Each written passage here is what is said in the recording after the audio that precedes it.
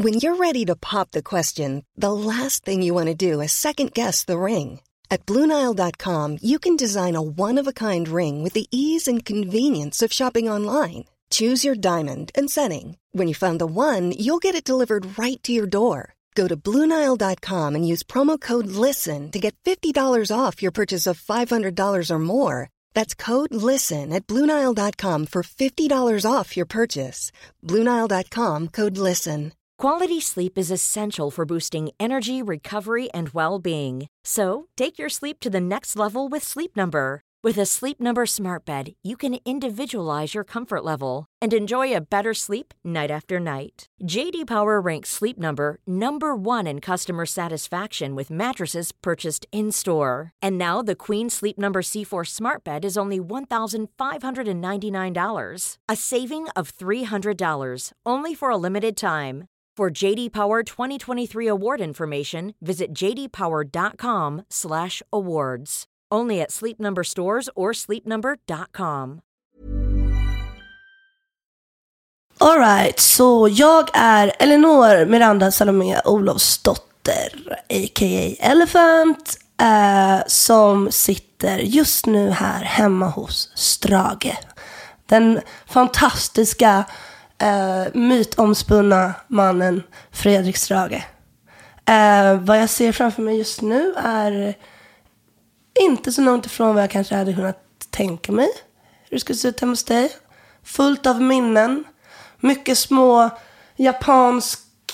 japanska små prylar som inte behövs på något sätt. Och som man har garvat åt en gång men aldrig kommer att klara av att slänga någonsin. Mycket böcker. Förmodligen väldigt mycket musikböcker kan jag tänka mig. Ja, men det är härligt. Det är ett bra litet rum med ett piano här bakom mig och en jättehärlig, trevlig Fredrik Strage framför mig. Hur mår du idag? Det är toppen. Tack för att du kom hit. Tack att jag fick komma. Det känns väldigt hedrande. Det är så märkligt, för jag upptäckte vilken t-shirt jag tog på mig i morse. Och det var en ren slump att jag råkade ta på den här. Mm. Det är en t-shirt med filmaffischen till filmen Suspiria. Från 1977, en skräckfilm av Dario Argento. Och jag har den ganska ofta, men jag älskar filmen, jag älskar t-shirten. Jag köpte den i Barcelona på Primavera. Men sen när jag hade satt på den och kom ihåg att jag skulle träffa dig då, att du skulle komma hit, så inser jag att det finns ju en elefantkoppling här. Jaha. Jag vet inte om du minns det. Men gud, alltså jag har ju inte stans bästa minne för... Jag har ett selektivt huvud. Nej, det här får nog påminna mig faktiskt. En av dina första videor, Could It Be, där du ligger i världens smutsigaste, mest ostädade lägenhet och rullar en spliff och kollar på film. Då ser du Suspiria. Ja, just fan. Och du har det på VHS liggande i en trave över den lilla tvn. Och de klipper till och med in en liten scen ur filmen i videon. Men där är det ju faktiskt så här att jag måste ju ge cred till att jag... Alltså credden går ju i slutändan till mig själv. Att jag väljer så bra människor att jobba med hela tiden. Men du vet, jag är ju inte någon typ kulturell person på något sätt. Jag kan massa saker. Men inte sådär specifikt som att jag skulle kunna... Nej, det där kommer jag ihåg att de var så här. Och så ska vi lira den här filmen som är skitkult typ och ascool. Så du har inte sett Suspiria? Nej, jag har inte sett Suspiria. Men jag tycker det här är en ganska bra start. För det kommer nog vara ganska mycket sånt här under den här lilla minuterna tillsammans. För att det är lite så. Folk har verkligen en bild om att jag har en bra koll typ. Men egentligen har jag inte det. Jag bara ser till att jobba med folk som har koll typ. Jag tror du skulle älska den. Det är en väldigt ologisk italiensk skräckfilm som utspelar sig på en ballettskola i Tyskland. Där en ondsint häxa härjar och mördar människor. Den är ologisk och samtidigt är den extremt vacker. Man skulle kunna rama in varenda bild och blåsa upp det till en... Ja, men då blir det ju den konstverk. som man måste säga. Jag har sett en del italienska skräckfilmer. Jag vet att de är bra på det. De är bra på skräck. De är inte så... De är lite... Alltså, precis som... Det är väl egentligen bara Japan och Italien och typ... Ja, USA som gör skräck. Bra skräck, liksom. Men den videon var ju... Det var ju Requiem for a Dream. Sen, alltså, det var inspirationen för hela den Could It Be-videon. Just det, den varenda gamla shot var ju liksom tagen heroinpundarfilmen med det är Jared Leto, va, som spelade Jokern. Han slog väl igenom i den. Precis, det är han och hans brud som han har i den filmen har också gått skitbra för. Och så är det hon mamman som är sån jättebra skådis. Och så jag älskar, den filmen har nog varit en av mina absoluta favoritfilmer, så här topp 5. Jag vet en vän som bor i huset intill, och hon har lovat mig allt vad jag vill.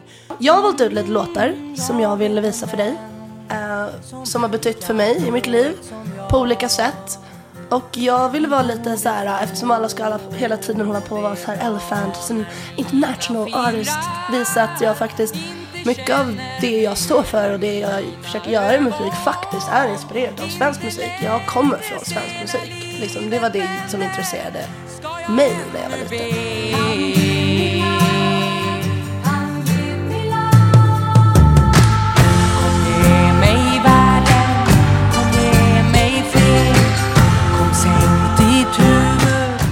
Ja, men den här låten är ju...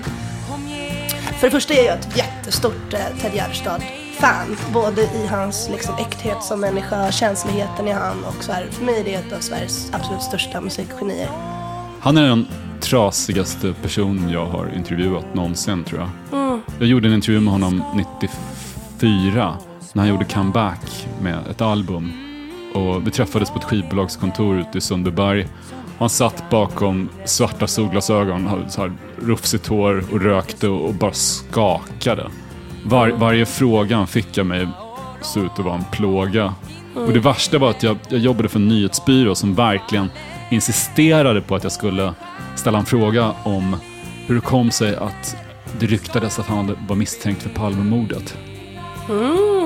Och jag ställde den frågan, men det är inte märkligt att det gick rykten om att du var 35-åringen som var misstänkt för Palmemordet. Han sa, det var märkligt. Det var ju inte jag alls. Nej, så jag gjorde ingenting av det i texten heller. Sen många år senare så läste jag en artikel där hans brorsa som skrev många av låtarna sa att Ted Gärdestad hade varit så nervös för att någon skulle fråga om Palmemordet när han gjorde pressen för den skivan. Och journalisten hade lovat att inte ställa några frågor om Palmemordet och ändå gjorde de det, och Ted mådde så fruktansvärt dåligt. Sen gick han ner under isen och var där i flera månader. Så jag kände mig så... Jag fick sån ångest över det. Jag ska stanna kvar. Kom ge mig sanning, kom ge mig tid, kom ge mig kunskap, kom ge mig frid, kom ge mig kroppen, kom ge mig allt. Gud, min relation till dig kanske kan vara lite kul att prata om. Eller så här, vi har inte träffat så många gånger. Men vi har ju inte träffat så mycket. Men där återigen, jag har ju känt att så här, jag hade ju halva innan när jag hade skärmat dig liksom i Musiksverige. Då tyckte inte jag att det någonting mer var särskilt viktigt. Och så. Jag är ju väldigt imponerad av din gråzon i att uppskatta musik som inte riktigt går att sätta i fack, som inte riktigt har förtjänat sin respekt, om man säger så. Som liksom genremusik förtjänar ju sig själva liksom. Medan du är väldigt öppen för kreativa amatörer. Och jag är väldigt... Du känner dig fortfarande som en amatör alltså, trots Nej, allt men det nu här? jag har mina 10 000 timmar nu, typ. Precis. Så att jag börjar känna att nu är jag där. Nu ska jag ta liksom ansvar för mig själv. Och verkligen börja välja själv vad jag vill göra. Och inte bara följa strömmen liksom. Men alltså, var det så det började? Har du alltid haft så här vid musiksmak liksom, att du har kunnat så uppskatta så mycket gråzoner inom musik?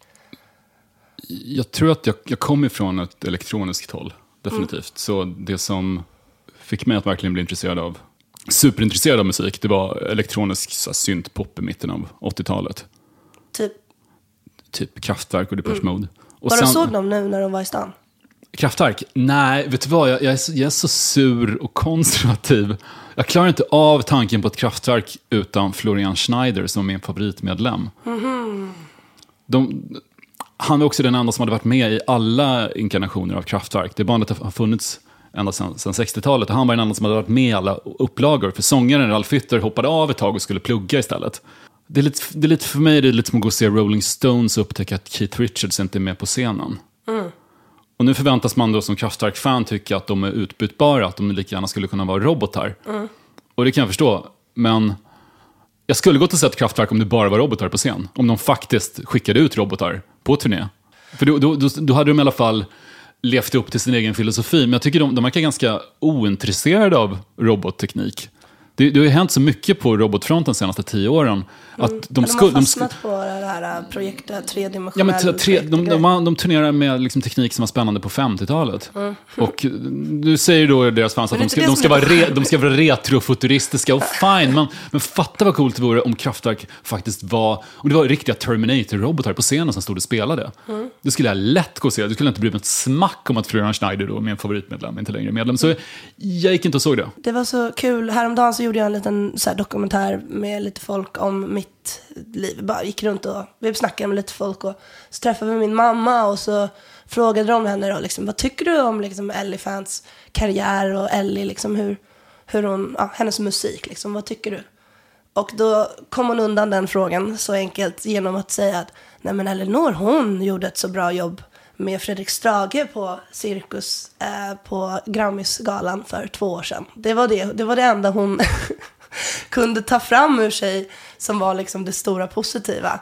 Det var höjdpunkten på din karriär. Ja, det var typ höjdpunkten på min karriär. Men på ett sätt så var det lite, det var så här, och det var så kul att se liksom dig, så du som har orden så tydligt för dig, och där får man ju tacka att du hade ett litet manus. Jag kommer ju dit lika oförberedd som jag kommer till allt liksom. Jo, men mitt manus lät alldeles för förberett, medan du gick upp på scen och var alldeles naturlig. Och jag har sällan varit så nervös som jag var då. Jag stod verkligen och skakade och du försökte, kom igen, det är lugnt, vi börjar upp och kör. Jag sa, vadå kör? Vi måste ju veta vad fan vi ska säga. Ja, men det är lugnt, jag fixar så. Märk hur vår skugga, märk Movits mon frère, inom ett mörker sig slutar, hur guld och purpur i skoveln där byts till guld och klutar. Ja, Cornelis alltså. Nu är det inte Cornelis som har skrivit den här låten, och han är ju precis då som Ted Jansen var inte. Det är ju Bellman, ja. Ja, det här är en Bellman som också är liksom Sverige. Jag tycker om, jag läste mycket Bellman, jag tycker om Bellman också liksom. Så det är ju det här liksom folkliga musiker som pratar om folket, och det där tillhör liksom folk, och det är därför jag gillar folkmusik, för att det finns verkligen en story liksom. Det finns alltid en berättelse. Och Cornelis har också varit, precis som Ted Gärdestad, det är liksom, det är upp på köksbordet 3-5 år fylla, bara skrika med alla sina tjejkompisar, sjunga allsång på gatorna på vägen till någon som var ensam hemma. Min snubbe här från Australien, och vi satt oss och rökte ett par cigg och drack en 3-5 där på vid Cornelis grav. Älskar honom. Ni gick till Cornelis grav för att dricka bärs och röka cigg. Jag minns, du nämnde för mig att du kände en kvinna som sa att hon var Sportiga Marie. Ja, Sportiga Marie har min sympati. Hon är toppen. Alltså det är någonstans där som jag har lite problem med Cornelis Vreeswijk och den svenska vistraditionen. För jag tycker att det är så himla mustigt. Det är så himla svettigt och mustigt. Ja, men det var ju jätteviktigt att någon vågade vara mustig och positiv och härlig när man pratade om liksom människor som så här krigade från botten, och prostitution och alkoholism och liksom missbruk. Det blev ju, sen kom ju proggen, och då var det mer så här, gör oss till såna här liksom. Ja, det roliga med Cornelis var ju så här, nu ska jag berätta om Sportiga Marie liksom.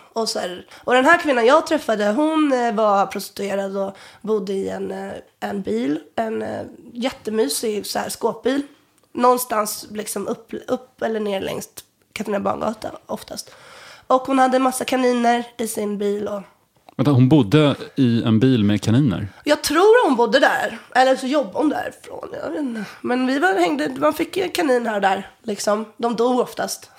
Kaninerna rätt snabbt. Ja, men så kanintant. Hon var ingen kattant som blev galen. Hon var kanintant som höll sig inte galen. Eller hon blev inte galen. Hon var jävligt cool. Och hon hette Marie. Hon sa att hon var hon. Men det vet man ju inte. Det kan ju vara skitsnack också. Och ur torstig jag, vi är torstiga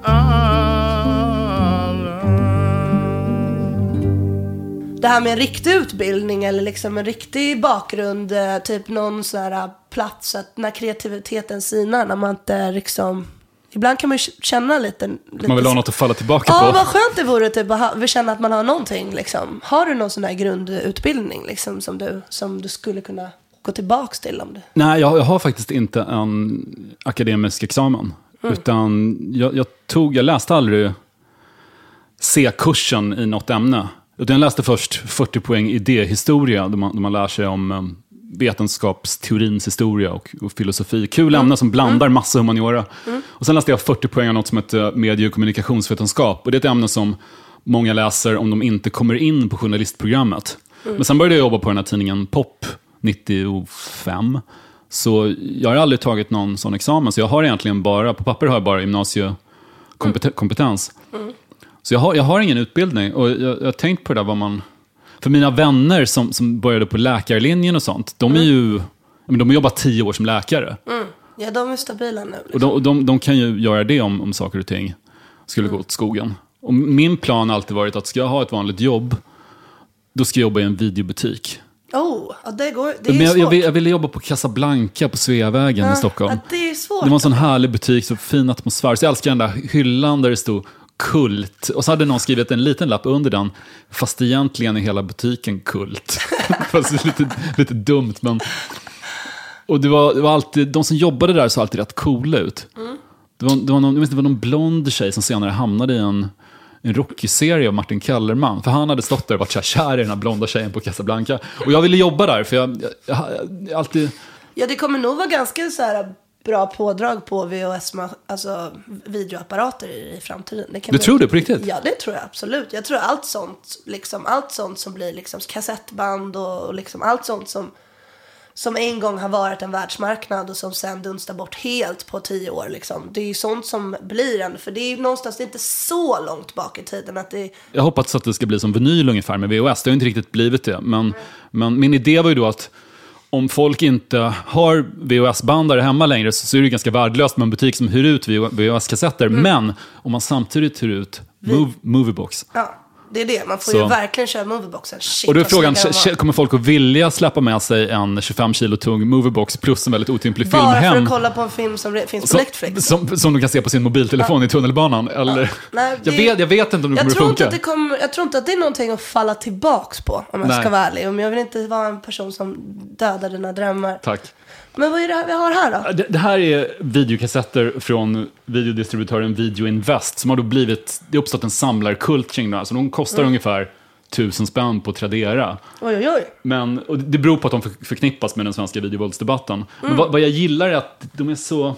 Det står så här, känsliga personer avråds från att se filmen. Rekommenderad ålder 20 år uppåt. De har hittat på åldersgränser för att man ska tycka att det känns farligare. Och så har de också... Här skriver de... Denna film skulle aldrig få visas i Sverige för den svenska censurens skull. En riktig rysare i Hitchcock... De misslyckas här med att stava till Hitchcock. I Hitchcock-stil som man ej bör se ensam. Men det var lite coolt att du tog upp den här debatten. För det är någonting som min mamma är väldigt stolt över. Hon var med i den här Barnjournalen när hon var liten och var knattereporter. Var din mamma med i Barnjournalen? Nej, hon var ju knattereporter. Hon var liksom tuffingen som tog tuggummi liksom och satt i någon... Jag har en vän som har kontakt på SVT:s lager, eller där man liksom kan hitta register. Och han har lovat att han ska försöka få fram det programmet, just det, där hon är med. Vad gjorde hon reportage om då? Jag tror det var liksom alltså Chainsaw Massacre, alltså det var typ den faktiskt, eller något sånt där. Och hon stod ju upp för att liksom, man ska få se splatter liksom, när man är liten typ. Man ska få ett fri värld liksom. Och snälla pappa Pippa med mig, lägg av med din falska blygsamhet. Jag har nog tittat genom dörren åtskilliga gånger när du och mamma juckar våldsamt. Men här försöker jag bjuda in till en sofistikerad podcast och så kommer du med den här galna porrlåten. Vad är det här? Alltså det här är... Den här låten hörde jag första gången faktiskt, tror jag, att det var Zombiebar. Jag hörde den där första gången. Min mamma torskade ju direkt. Alltså. Det här blev ju ett soundtrack hemma hos oss, definitivt. Faktum att jag har hört den här låten en gång förut. Det var en kompis som var väldigt inne på Onkel Konkel. Hört talas om könsrocksgenren. Nej. Könsrock, det var snuskig punk på svenska. Och då, jag var på en fest när den här låten åkte på. Minns jag nu. Men jag visste inte vem det var. Ja, men det är svårt liksom. Det är så här, jag kommer ihåg när jag hörde Maskinens liksom, våldtäktslåt första gången. Man blir ju arg liksom. Vad håller de på med? Kan inte prata om våldtäkt på det här sättet. Liksom, det är ju ett ord som måste respekteras typ. Och så här, pedofili, och speciellt inom familjen, finns det väl ingenting mer tabubelagt i världen liksom. Så att nej, men den är bara helt outrageous med en fantastisk sound och en grym jävla prodd, och jag kan rekommendera hela den plattan. Och sen visade det sig flera år senare också att en av mina bästa kompisar som jag har växt upp med, att den här Zacharias är hennes pappa. Så att jag också levt sida vid sida med en tjej då, växt upp med en tjej som hela tiden har haft han som sin pappa, fast jag inte har vetat om det. Så att jag kan ju också då säga att det inte varit några incester i den världen liksom. Vad skönt att hon inte har pippat med sin pappa. Nej, hon har inte pippat betryggande med sin pappa. att det inte har hänt. Hon har inte pippat med sin pappa. För att perverst pappa tycker du är fint. Och nog vet jag. Jag var på den här klubben härom typ månaden. Var ligger den? Ja, men, på hemlig ort? Nej, inte alls. Det var det som var så intressant. Det var någon som sa, vi drar till typ. Jag var okej. Drog med farsan faktiskt. Vi hade haft skitkul så här, du vet, när man sitter på Söder och det bara samlas massa folk liksom. Så stack vi iväg till det där. Och det ligger i Globen, och det är liksom en klubb som är inuti typ en galleria liksom. Man går liksom in i gallerian på kvällstid, och så går man in och så är det någon typ av bar, och så går man igenom ett kök. Men är det som kallas en arena? Nej, det är inte det stället. Nej, det heter där de kör dansholgrejer. Det heter verkligen ja. Det heter Nej, men så går man in genom ett kök liksom. Så det är så här riktigt cool liksom. Så går man in i ett kök, så kommer man in i en box som är verkligen en fyrkantig box med ett fantastiskt ljudsystem. Jag minns när jag gick på mina första rave, eller mina första så här riktiga technoklubbar i början av 90-talet, då det var sån extrem kontrast till hur dansställen hade varit tidigare. Då folk liksom stod och pratade med varandra och dansade tillsammans. Och plötsligt var den här grejen att du gick dit och du gick helt upp i dig själv. Du var helt inne i din lilla värld som du skapade själv med musiken. Det var så... Ja, det blev ganska individualistiskt. Och jag brukade gå på... Jag var helt ensam då. Jag tågluffade 92-93, och båda de åren så åkte jag till Frankfurt och tog tåget ut till flygplatsen. Och på flygplatsen, terminal 1, fanns det en stor hangar som var ett diskotek. Frankfurts, det var väl meningen att det skulle bli Frankfurts Studio 54 när de byggde det på 70-talet. Och diskoteket hette Dorian Gray. Och där hade de något som hette Techno Club en gång i månaden, när en DJ som kallas för Talla körde någon sorts blandning av techno och så här hård electronic body music. Du vet, Nitzreb, Duff, From 242, så här brutal syntmusik. Och jag åkte dit helt själv, bara stod och dansade hela natten. Och jag pratade väl med lite människor, men det var verkligen den här... Det var väl en typ av gemenskap, men det var väldigt mycket jag själv som var där. Har du koll på Per Hagman, författaren? Nej. Han skrev en grej. Jag hittade en text som han skrev 1994 i en gratistidning i Stockholm som heter Citynytt. Och då var han på en klubb som heter Psychotrance 1994. Och skrev en rapport då om hur den här nya klubbkulturen skiljer sig från hur det varit tidigare. Jag tycker han är så välformulerad där. Han skriver så här: ingen går omkring med en öl, för det går inte. Ingen dansar med någon annan, för det går inte. Ingen pratar med någon annan, för det går inte. Alla gör det här till vad det är, i en snygg kollektiv autism. Väldigt elegant formulerat. Och det visar vilken chock den här typen av kultur måste varit för de som var vanliga vid gamla svenska diskotek.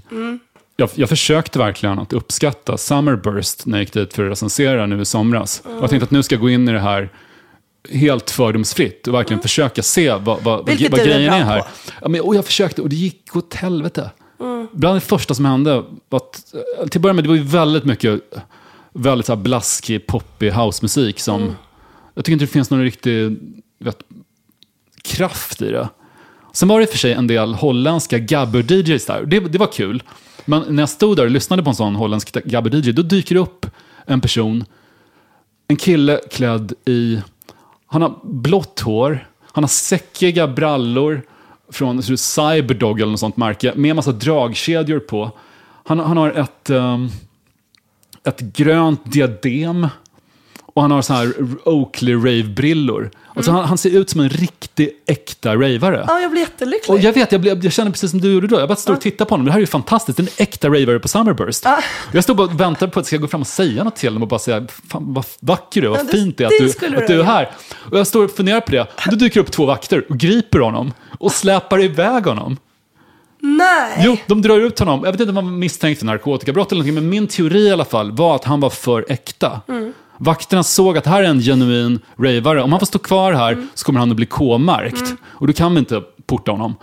Nej, men då, du vet, han kunde påminna massorna där om att det fanns en tid och klubbkultur betyder något annat än men det är väl lite drinkbord den jag vill på Stureplan. Det är väl den där snubben, just den där liksom äkta ravaren som jag saknar lite grann också i liksom, även i liksom de här alltså open air-festerna som är runt som jag tycker ändå är lite för lite av dem där. Det finns fortfarande en ute i Sumpan, i Solna, runt där. Det finns en ganska, där är de där ravarna typ.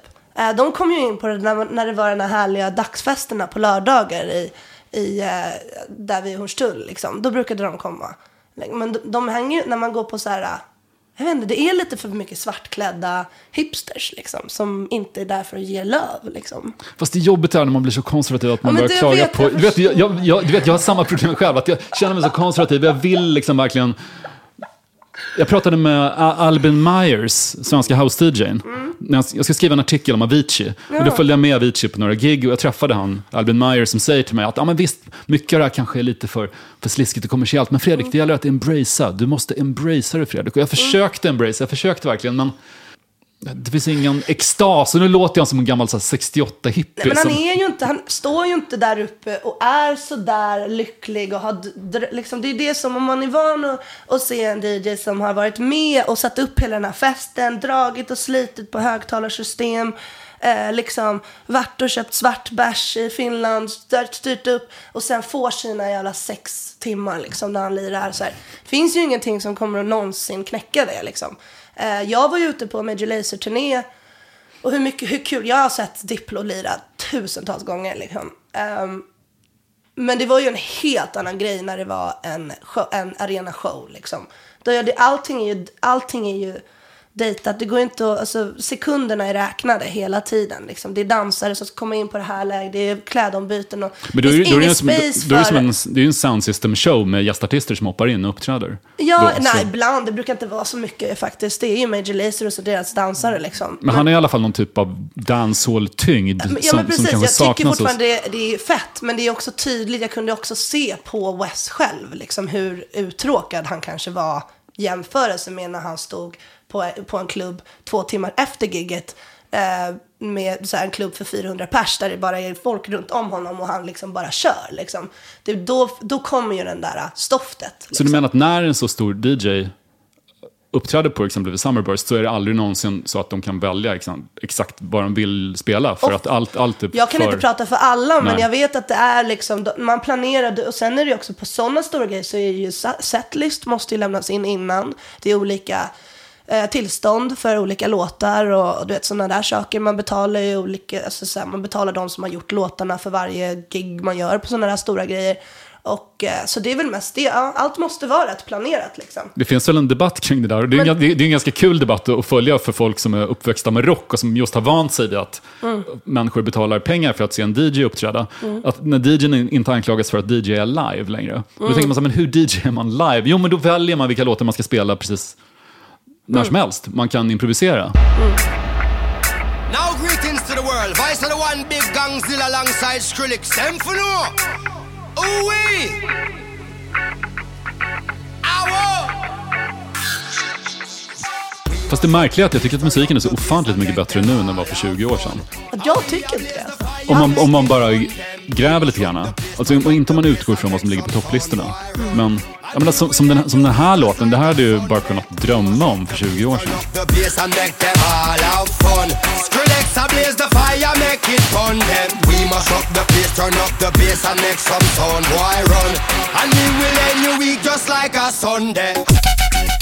Ja, men, så folk som dissar Skrillex, har de ens lyssnat på det här? De kan inte ha hört den här låten. Alla som dissar Skrillex vet inte vad de snackar om. Så är det liksom. Det här är Skrillex och Damian Marleys Make It-banden. Ja.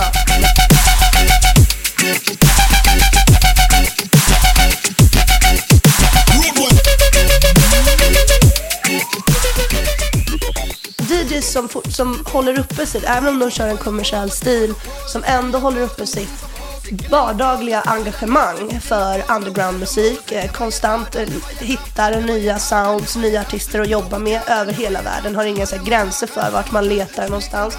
Där kan jag tycka liksom både Diplo och Skrillex sätter ett fantastiskt exempel. För att jag vet, liksom, det finns ju en anledning till att de hörde av sig till mig liksom, eller hört av sig till många vänner till mig och sådär. För det är ju liksom, de nöjer sig ju aldrig. De står ju inte där uppe och sen så går de och lägger sig och dricker champagne på ett hotellrum och ringer dit några hosts typ. De är ju inte så. De lever ju för det här liksom. Det är det som är så intressant med just de artisterna. Så där. Och där kan jag också känna, Skrillex är ju så här, jag lyssnar aldrig på Skrillex i mitt liv. Men alltså jag har aldrig kunnat stå still en enda gång till hans gigs. Alltså hans spelningar är inte, alltså det är så mycket känsla. Han ger så mycket när han står där uppe som, han är ju nästan liksom han blir en artist liksom. Jag blir alltid lite irriterad när han buntas ihop med typ David Guetta eller det går inte att jämföra. Nej, men precis, men Skrillex har en otrolig tyngd. Särskilt när han flörtar med reggae. Jag älskar verkligen hans reggae-produktioner när det är, och hans bas är aldrig riktigt lika fet som inom traditionell dubstep. Det är mer mellanregister hos Skrillex. Fast jag minns när han spelade på arenan i Stockholm för 3 år sedan. Det är bland det bästa jag sett. Helt otrolig. Jag kommer ihåg när jag hörde dubstep första gången i Bangkok faktiskt. Jag hängde på någon, jag väntade på ett Indienvisa i Bangkok. Så jag hamnade där i typ 10 dagar. Och så här, Bangkok är ju det enda stället värt att besöka i Thailand tycker jag. Jävlar vilket ställe det är. Det finns så mycket going on. Såg min bästa jazzkonsert där också. Aldrig sett något bättre. Ja, men i alla fall. Nej, men då var det några så här riktiga så här grungiga British dudes som spelade skivor på den här reggae-baren och som också typ freestylade och så här gjorde, de liksom rappade och grejade till det där. Och så sa de, nu ikväll ska vi spela på den här klubben liksom. Kom och kolla typ. Kom dit. Alltså jag hade aldrig upplevt, jag visste ju vad drum and bass var, men inte liksom den här typ drum and bass i slow motion typ. Alltså det är väl lite det är liksom, det är uppbyggt på. Och så har du den här liksom baktakten, den här reggae-känslan som man gillar. Alltså jag var helt knockad liksom. Men då var det ju också det var riktigt British grunge dubstep. 100% dubstep, och det var inte, det kan man inte säga inte var mörkt. Det var mörkt, riktigt mörkt. Jag var på All Out Dubstep-klubben i Stockholm när Mala, en brittisk producent, var här. Jag skulle recensera det gigget. Och jag går dit och jag fick tinnitus i början av 00-talet på en konsert i Stockholm med brittiska mangelbandet Bolt Thrower. Så jag efter det fick ett litet sus som blev bättre. Det försvann gradvis, så det kanske inte riktigt tinnitus. Men det tog nästan 5 år innan det hade liksom avtagit ordentligt. Och i alla fall, jag går på All Out Dubstep och Mala ska uppträda. Och han sätter igång. Han släpper loss en bas som är så stark att det känns som om revbenen börjar mala sönder. Och då går någon, jag tror att någon från klubben gick upp och ropade i micken så förlåt, vi får inte riktigt fått igång anläggningen än. Det är lite låg volym nu, men nu ska vi pressa upp det bättre så att ni hör ordentligt. Så jag stod bakom en pelare med öronproppar, kupade händerna för öronen och skulle då försöka typ anteckna med tungan på mobiltelefonen. Och det slutade med att jag var tvungen att gå därifrån. Och det var ju fantastiskt. Det lät verkligen svinbra. Så jag ringde en kompis och sa att jag var just tvungen, jag kände mig så jävla gammal. Jag var tvungen att gå från en dubstep-spelning för jag kunde inte hantera basen. Och han sa, men vadå, var det över 100 decibel? Ja, det var över 100 decibel. Så han tyckte jag skulle bara skriva, men det var 100 decibel, jag var tvungen att gå därifrån, 5+. Ja, men det roliga är också så om man är riktigt, riktigt bra på att producera en dubstep-bas så behöver den inte vara så himla hög för att bli helt sjukt hög. Det är det som är så coolt. Det är där för de sa till mig sen att volymen var inte över 100 decibel. Nej, det var inte det. Det är det som är grejen. Det är det som är så intressant. Det är det, när jag fick in 2 låtar från Skrillex i mitt set, då var jag tvungen att jag var tvungen att lägga hela min typ budget på att producera om hela mitt gig. För att det gick helt enkelt inte att få in hans låtar tillsammans, alltså på ett fint, bra sätt och så göra en balanserat sätt och ha dem där i. Utan så du fick höja basen på de andra låtarna alltså? Omproducera liksom hela mitt sätt efter Only Getting Younger. Alltså det gick inte att ha det med, för då kändes hela resten av sättet bara helt dött jämfört med det. Och det var ju liksom, och det var ju samma som när jag har kört gigs före Sonny, liksom Skrillex, så blir jag alltid så här sur liksom, när han sätter igång. Jag bara, men han är mycket högre än mitt, det var ju skitlågt på min liksom. Och de typ, ja men nu är han Skrillex som så här proddar sitt shit på något sätt som inte folk, folk fattar ju inte. Han har ju någon secret liksom, någon blessed secret i det där.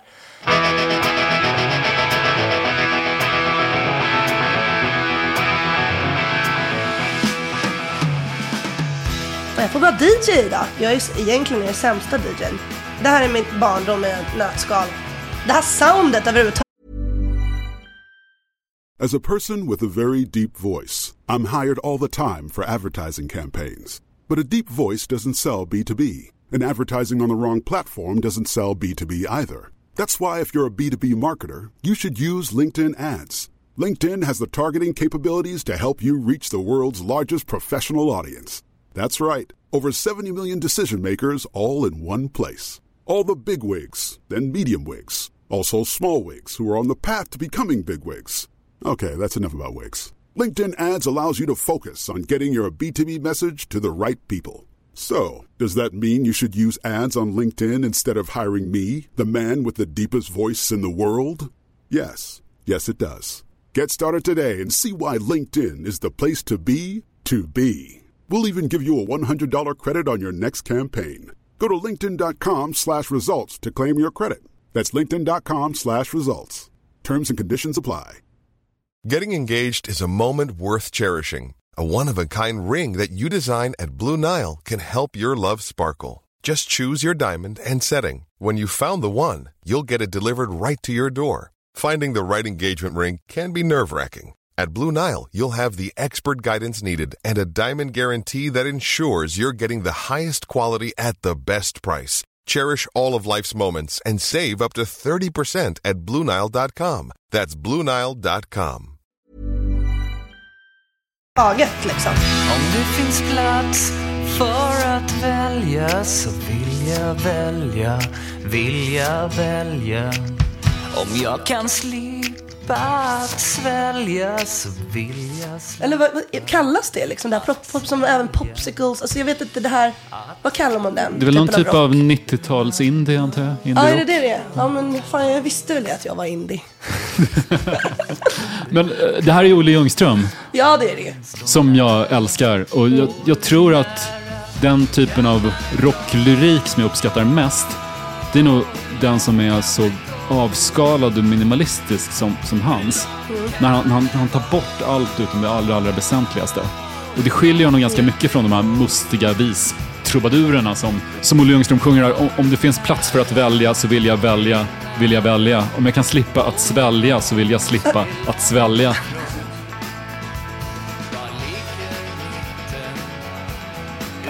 Jag intervjuade Olle Ljungström en gång och då sa han apropå texterna som ibland nästan blir barnsliga. Det är så simpelt för att det känns som ett barn hade kunnat skriva det. Och då sa han att han ibland var så rädd för att låta för högtravande att han medvetet gick in och nästan förstörde sina egna texter med barnsliga rader. Men det är konstnärens stora... Det är för att han är en konstnär. Alltså han vill ju ha paradox. Han vill ju ha paradoxen. Det är sjukt att nu inser jag att han satt på exakt samma plats som du sitter precis nu.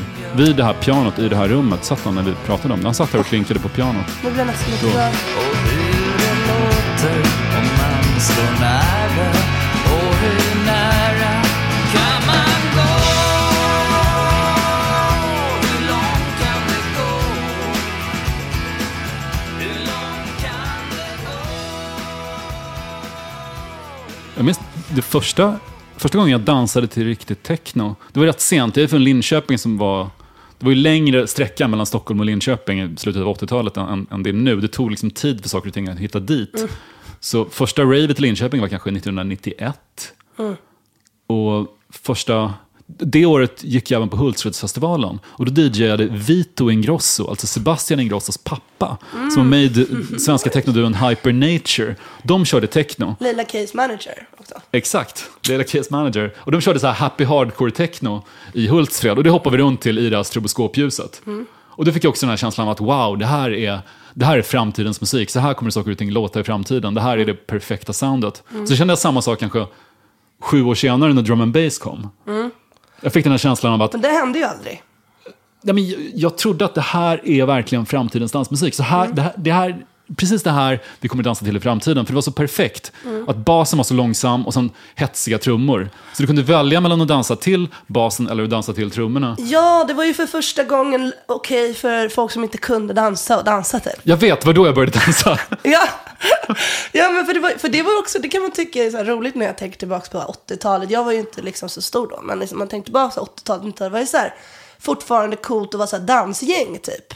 Alltså även upp i lite så här, nästan vuxen ålder. Att det var så här coolt att typ så här dansa hiphop, gå ut och så här, vi är ett hiphopgäng och vi dansar. Eller så här. Man uppskattade snubben som kunde dansa lite så här, men nu är det ju inte så. Man ska ju dansa, det finns ju en dans som jag vet inte, man bara googlar lite så här, typ Open Air Stockholm. Så ser man ju hur dansen är. Dansen är ju så här, trycka ner händerna i så här perfekt otakt. Så här, precis att det är så här. Så man ska trycka ner båda händerna i otakt och så typ gunga så här samtidigt. Helst allting i så här otakt. Fast jag blir glad att någon ens försöker. För jag tycker att det är så väldigt ofta du går på något house-gig i Stockholm och folk bara gör stekar i veven. Kanske vid ett drinkbord. Nej, men jag tycker bara det är så fantastiskt att alla dansar. Och nu är det ju typ töntigt att dansa snyggt. Man får inte dansa snyggt, man ska ju dansa så här hysteriskt. Fast en sak som du ändå får ge hipster i Stockholm i brist på ett bättre ord är att väldigt, väldigt många har börjat voga. Även bland straighta snubbar så kan du, men vogande, du vet dansen som från transvestit-dragbalerna i Harlem som Madonna snodde till sin låt Vogue. Hon tog den dansstilen och spred den till världen med sin hit Vogue.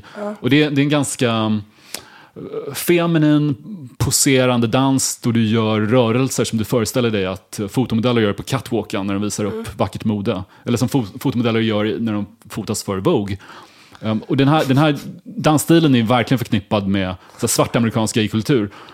Och det är så många som har... Det kom nyligen en dokumentär en svensk dokumentär om voging. Och det finns en klassisk dokumentär som heter Paris is Burning som kom samma år som Madonna gjorde sin hit. Jag tror hon såg den filmen först. I alla fall, massor av folk vogar i Stockholm. Men gud vad roligt! Jo, men det är rätt härligt. Nej, det visste inte jag, men det är en relativt svår dans. Den är sjukt svår att bemästra. Och det ser ju katastrofalt ut när folk försöker sig på den utan att kunna. Vilket jag faktiskt gjorde en gång när jag var ganska berusad. Borde inte ha gjort det. Men du får aldrig ångest för att om du råkar se dig själv i en spegel om du är på en klubb. Nej, jag får aldrig ångest på klubben. Men jag kan få sån här min enda gång jag får ångest tror jag. Eller så här scenskräck. Eller så här, jag blir självmedveten på så här jobbigt sätt. Det är när jag går på stan. Faktiskt. Men du bara ut och går? Ja, det är som man gör mest. Då kan jag bli så här, känna nästan hur jag så här... Jag kan bli nervös för vem som helst. Det kan vara en mamma som går med sin barnvagn och vi så här fångar blickar. Kan jag bli så här, och så tittade jag och bara, nu gjorde jag så där igen. Tittade bort. Så här, det finns nog aldrig någon stund i livet som jag är så självanalytisk och så jävla... Det finns ingen point heller. Det finns ingen bakgrund. Jag förstår inte varför det här händer liksom. Medan när jag går upp på en scen eller när jag är på ett dansgolv, då är det som att här är min frizon. Här kan jag bara... och där är det jag trygg på något sätt. Men när jag ska vara som alla andra och gå samma väg som andra, så jag kan märka att jag liksom går alldeles för snabbt och jag blir jättenervös av att gå, speciellt på typ Skånegatan. Så man får vara lite snäll mot mig om man ser mig på Skånegatan. Du får åka Uber precis överallt om du ska gå ner och köpa lite tandkräm på 7-Eleven, tar en Uber för att åka dit. Ja, typ, nej.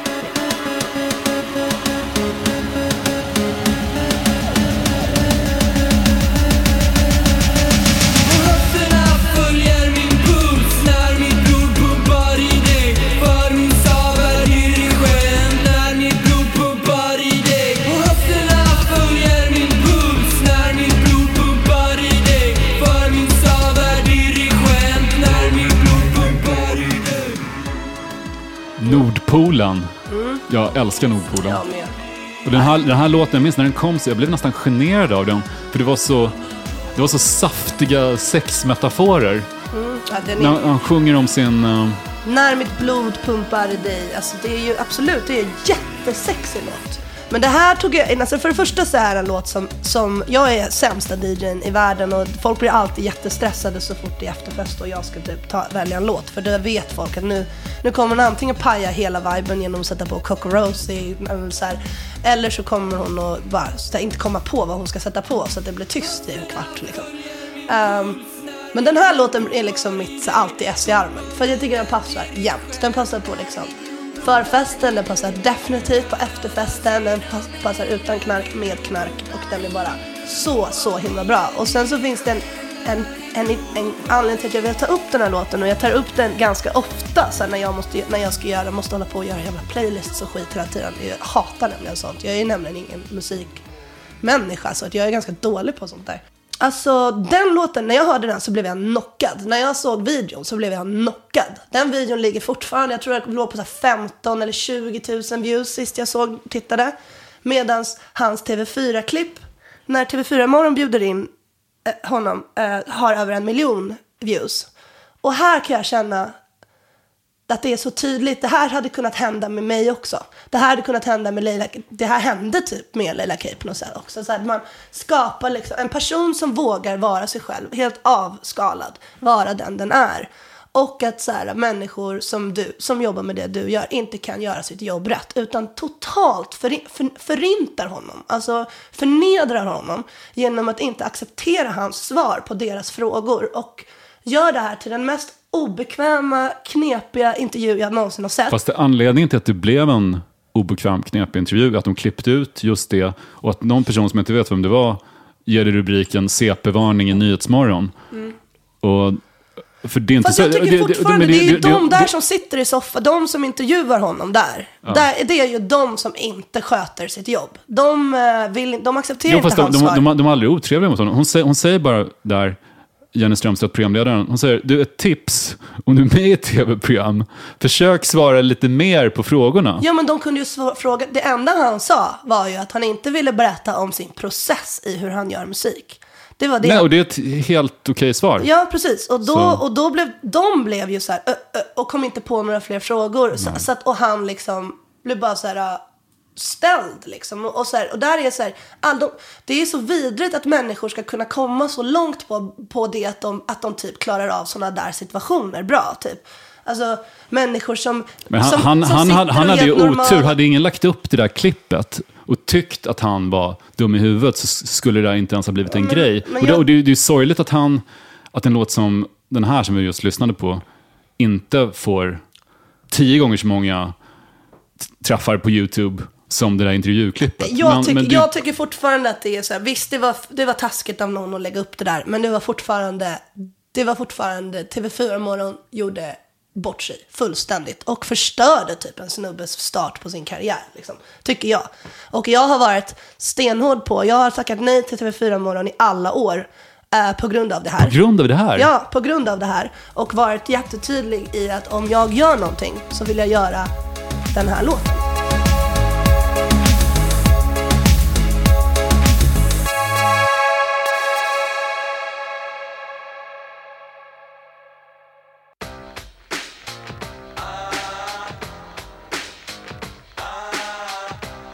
Jag tog med en låt som jag tänkte vi skulle lyssna på. Artisten vi båda gillar. Come on now.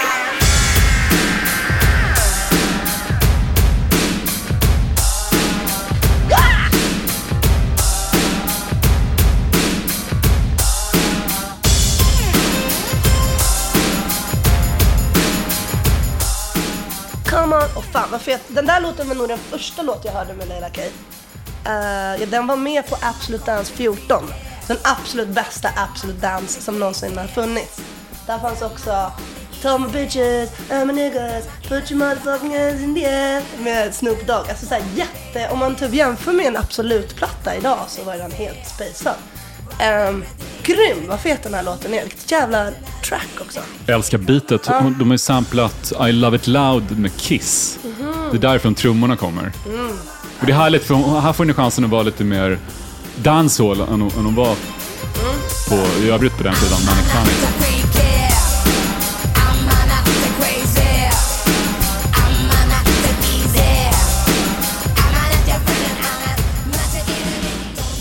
Vad är det du gillar med Leila framförallt? Nej, men jag gillar ju jättemycket hennes musik liksom. Alltså, jag älskar ju hennes sound liksom. Där kan man, jag vet att hon själv inte var så nöjd med det soundet liksom, som men hon skapade. Du födde 86 85. Eller? 85, så du var 10-11 år när hennes Manic Panic kom med Electric och Come On Now och de låtarna. Ja, och eftersom jag hade en mamma som min mamma så lyssnade vi inte på det alls liksom, hemma hos mig.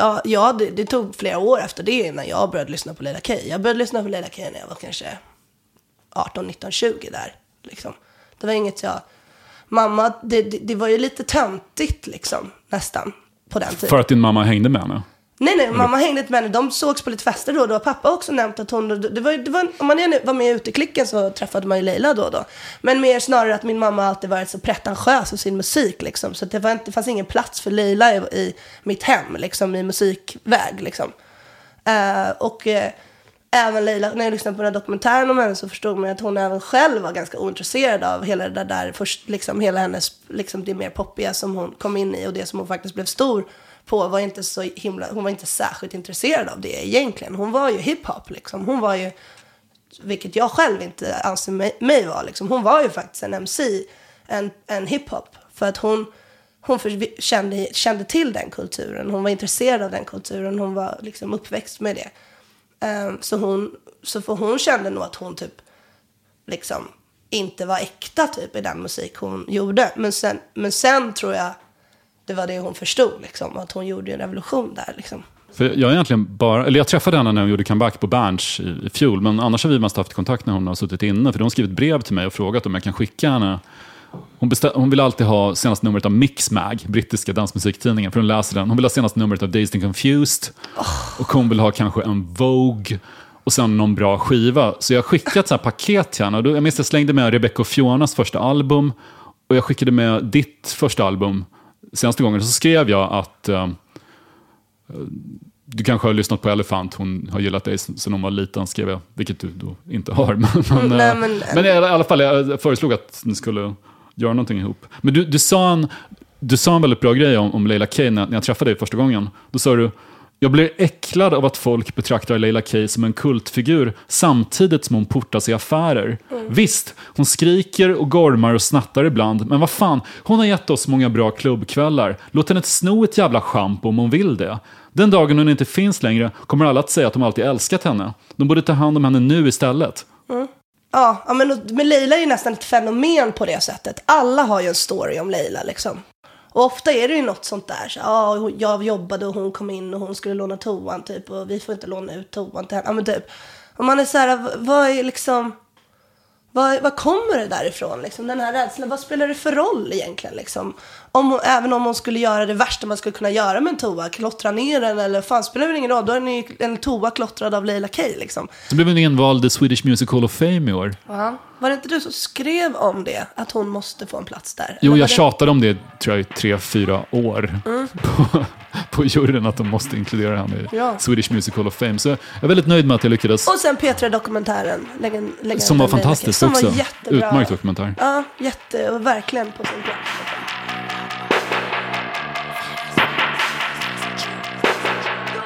Har en annan låt här som också är lite åt dancehall-hållet, fast moderniserad elektronisk dancehall.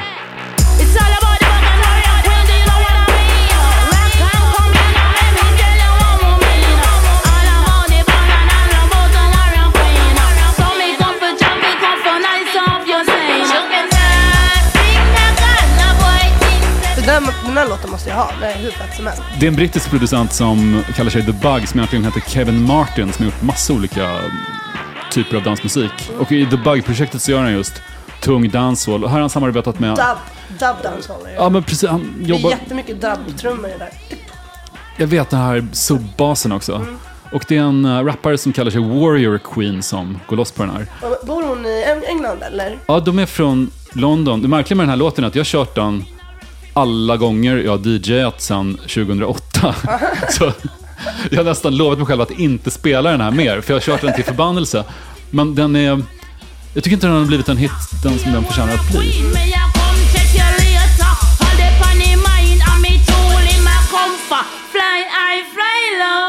Jag älskar också sunkställen. Jag vet inte vad det är med mig, men ju äldre jag blir, desto mer uppskattar jag att gå och dricka öl på Dovas. Ja, men finns det en veckans öl så vill jag inte vara där. Men jag gillar också den här...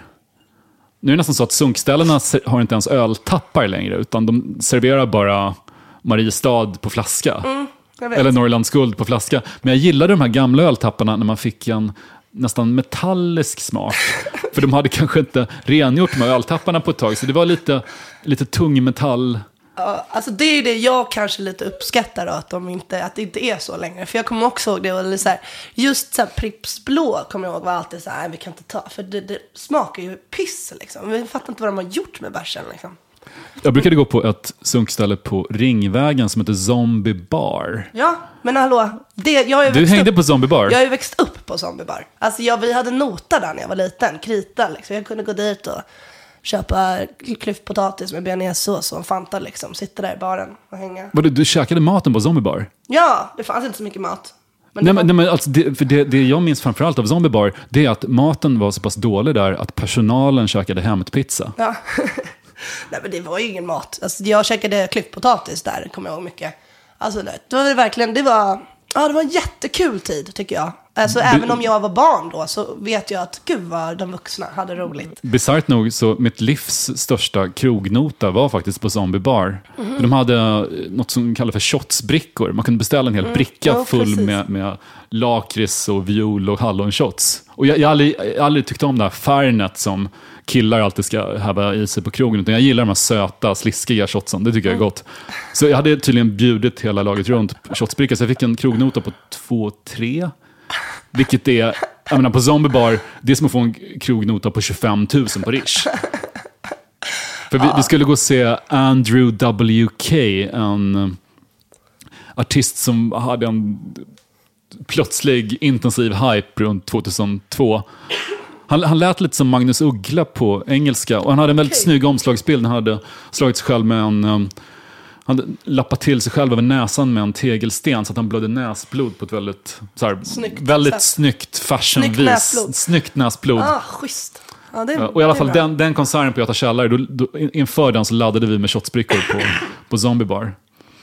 Det roliga med Zombie Bar var också att på den tiden så var det inte lika mycket prat om zombier. Det var långt för The Walking Dead, långt för liksom hela vågen av zombiefilmer, så ordet zombie hade en lite exotisk klang fortfarande. Nej, men det hängde ju alltid en massa satanister upp hos oss, kommer jag ihåg, under tid mamma hängde på Zombie Bar. Men vilken gata är du uppväxt på? På Ringvägen, alltså precis hörnet Ringvägen, Katarina Barngata. Så precis där Katarina Barngata går upp liksom där till vänster. Så att det var liksom ett stenkast. Det var alltid en lapp på dörren, sitter på Zombie. Du vet. Ja, man hade alltid massa så brudar med långt mörkrött hennahår och jättemycket svart runt ögonen som typ fick kolla igenom mammas garderob och låna någon latexkjol när de skulle vidare ut liksom.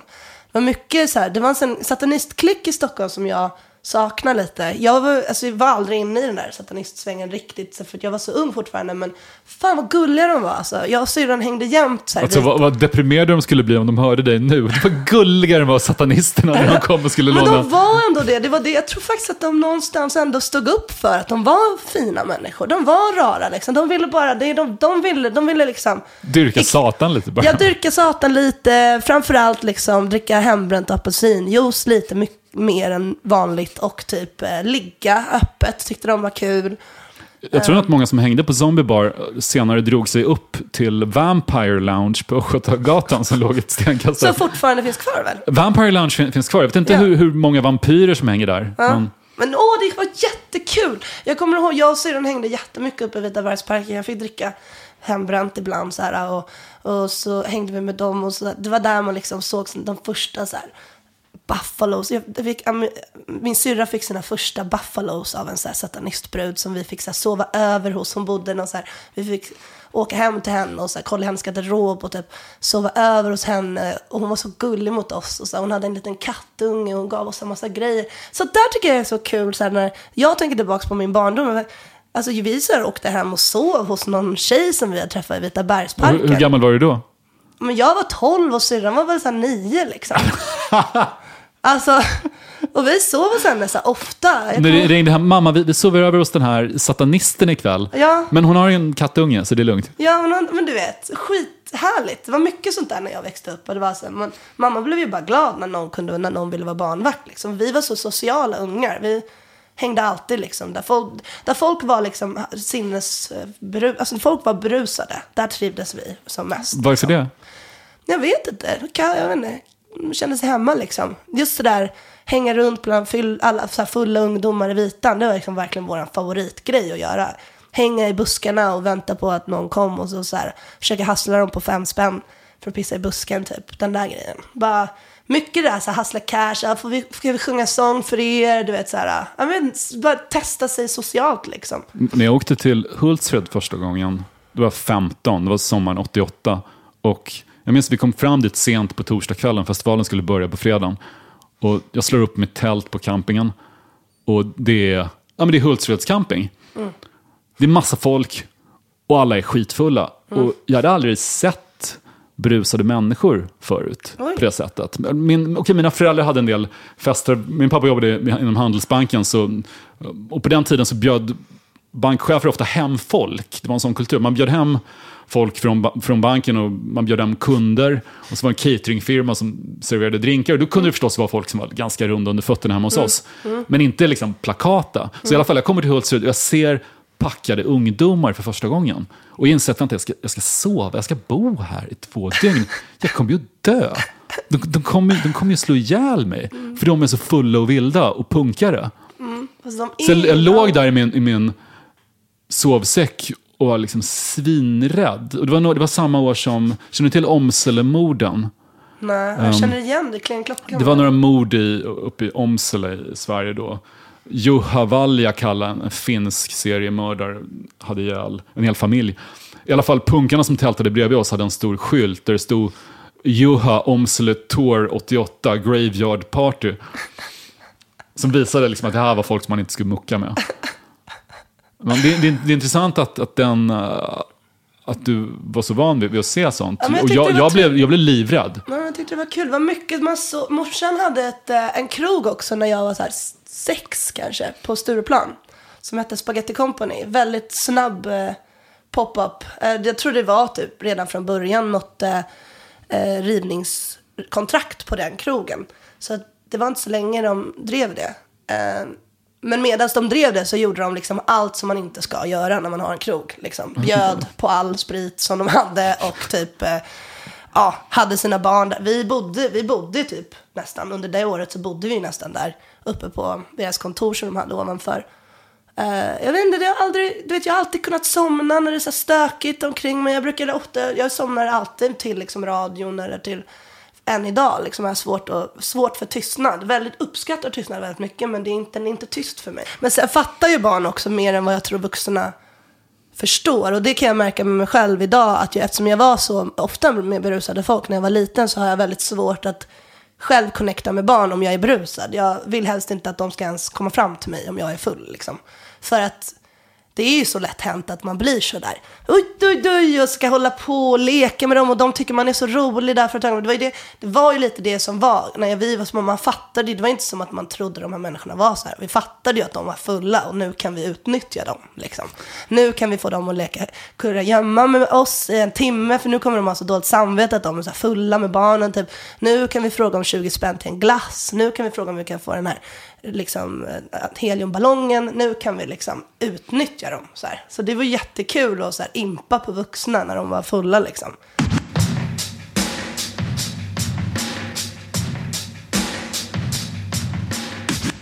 Här är några rappare som jag började tänka på när jag såg dig live första gången.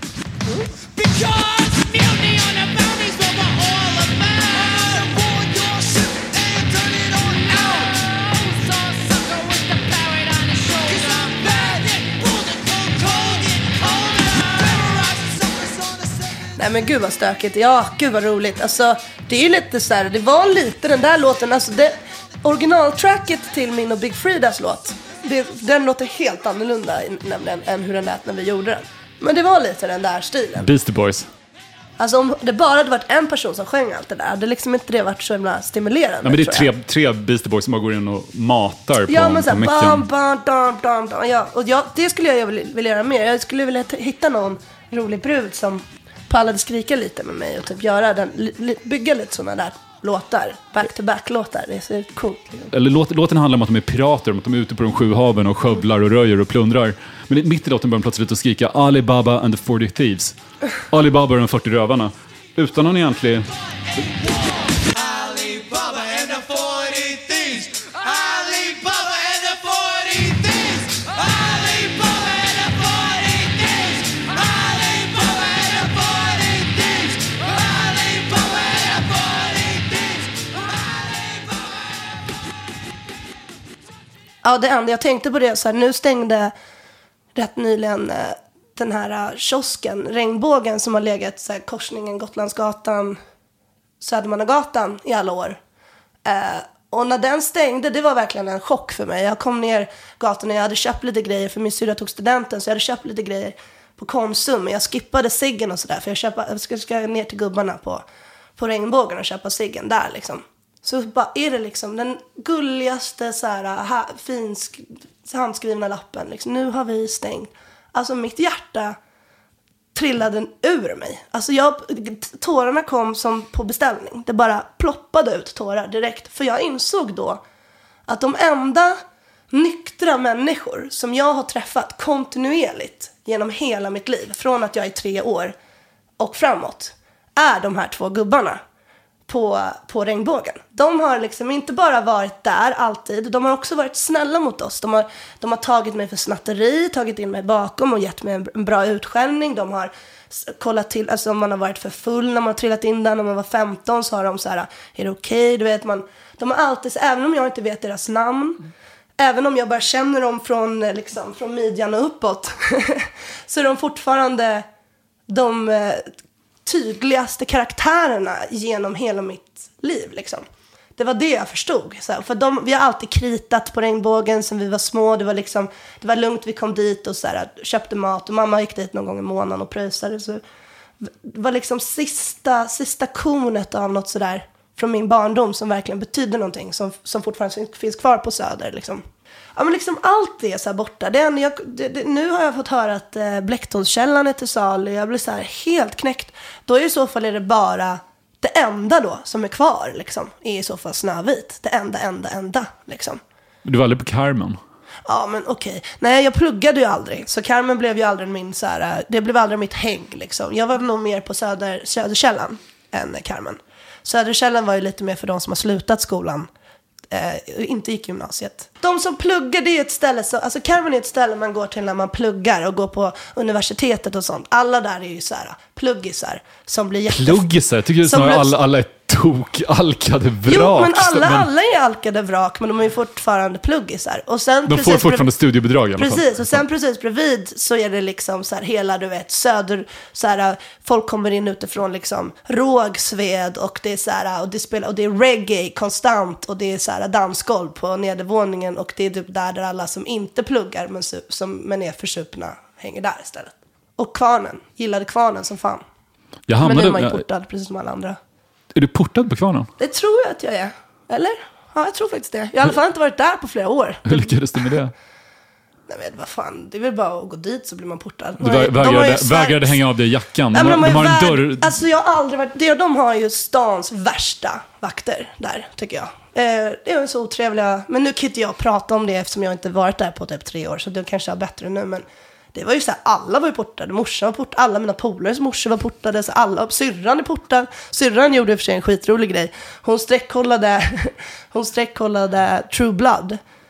Hon är så himla, du vet, jag kan ligga och kolla på vad som helst och det touchar inte mig liksom. Men hon är sån där som tar in allt hon ser. Så hon blev liksom en vampyr i så här 3-4 dagar efter hon hade kollat på det. Speciellt den dagen. Och sen gick hon till Vampire Lounge. Så gick hon till Vampire Lounge och hoppade upp på vakten och typ bet han. Yeah. På riktigt? Ja, och fick åka polisbil till häktet. Eller hon ville ha fyllecell den gången. Och hon är portad. Alltså man är portad från... Alltså Kvarnen, det är så... Alla coola människor är portade från Kvarnen. Det är därför det är så sugigt där. Jag tror bara jag undviker att gå dit för att jag tycker det är så irriterande när någon kommer fram och ska slita av en skinnjacka för att man inte får ha den inomhus. Nej, det är men kan du inte bara ta inträde istället för att tvinga av alla personer kläderna? Ja, men och sen kan ni inte bara komma ihåg vad ni är. Ni är fan Bayern. Vad händer med lite love, liksom? Lite love for the people. Jag kommer verkligen ihåg en tid när man inte behövde pröjsa för bärsen. Man bara var ute och så drog man oss för att det var för mycket folk. Så men vänta, backa lite. Man behövde inte pröjsa för bärsen. Man bara drack och sen drog man. Ja, och sen så kom de ihåg. Det låter lite som att ni tog en springnota. Nej, men så kom de ihåg. Men om man var stammis någonstans. Liksom, man behöver inte pröjsa idag. Man kan pröjsa imorgon. Liksom.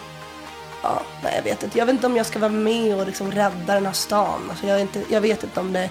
Jag tror att jag bara måste börja försöka att älska den i sin förändring och bara uppskatta allt det här nya liksom. Let go all your proper people. Drop your mascara, your seek home. Nej men gud vad mysigt att jag fick komma hem till dig. Vad otroligt roligt att ha det här. Det var jättekul. Jag är så snurrig idag. Jag ska iväg till grannarna och ska spela. Så att jag är glad för den här uppvärmningen av det är en väldigt skön början på en skönare dag. Lycka till med att rocka micken. Vi ses. Tack så mycket. Puss kram. We live like we never die. You die and never live. 'Cause you never give. If you're gonna live. Then you gotta rumble with us. Den här podcasten producerades av Lejon Media i samarbete med Sonos. Hemma hos Strage var Elephant.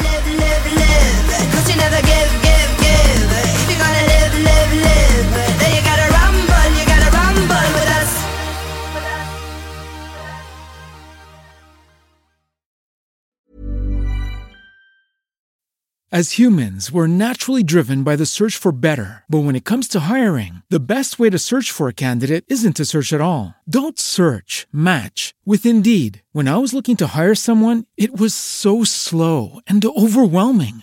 I wish I had used Indeed. If you need to hire, you need Indeed. Indeed is your matching and hiring platform with over 350 million global monthly visitors, according to Indeed data, and a matching engine that helps you find quality candidates fast. Ditch the busy work. Use Indeed for scheduling, screening, and messaging so you can connect with candidates faster. And Indeed doesn't just help you hire faster. 93% of employers agree Indeed delivers the highest quality matches compared to other job sites, according to a recent Indeed survey. And listeners of this show will get a $75 sponsored job credit to get your jobs more visibility at Indeed.com/podcast. That's Indeed.com/podcast. Terms and conditions apply.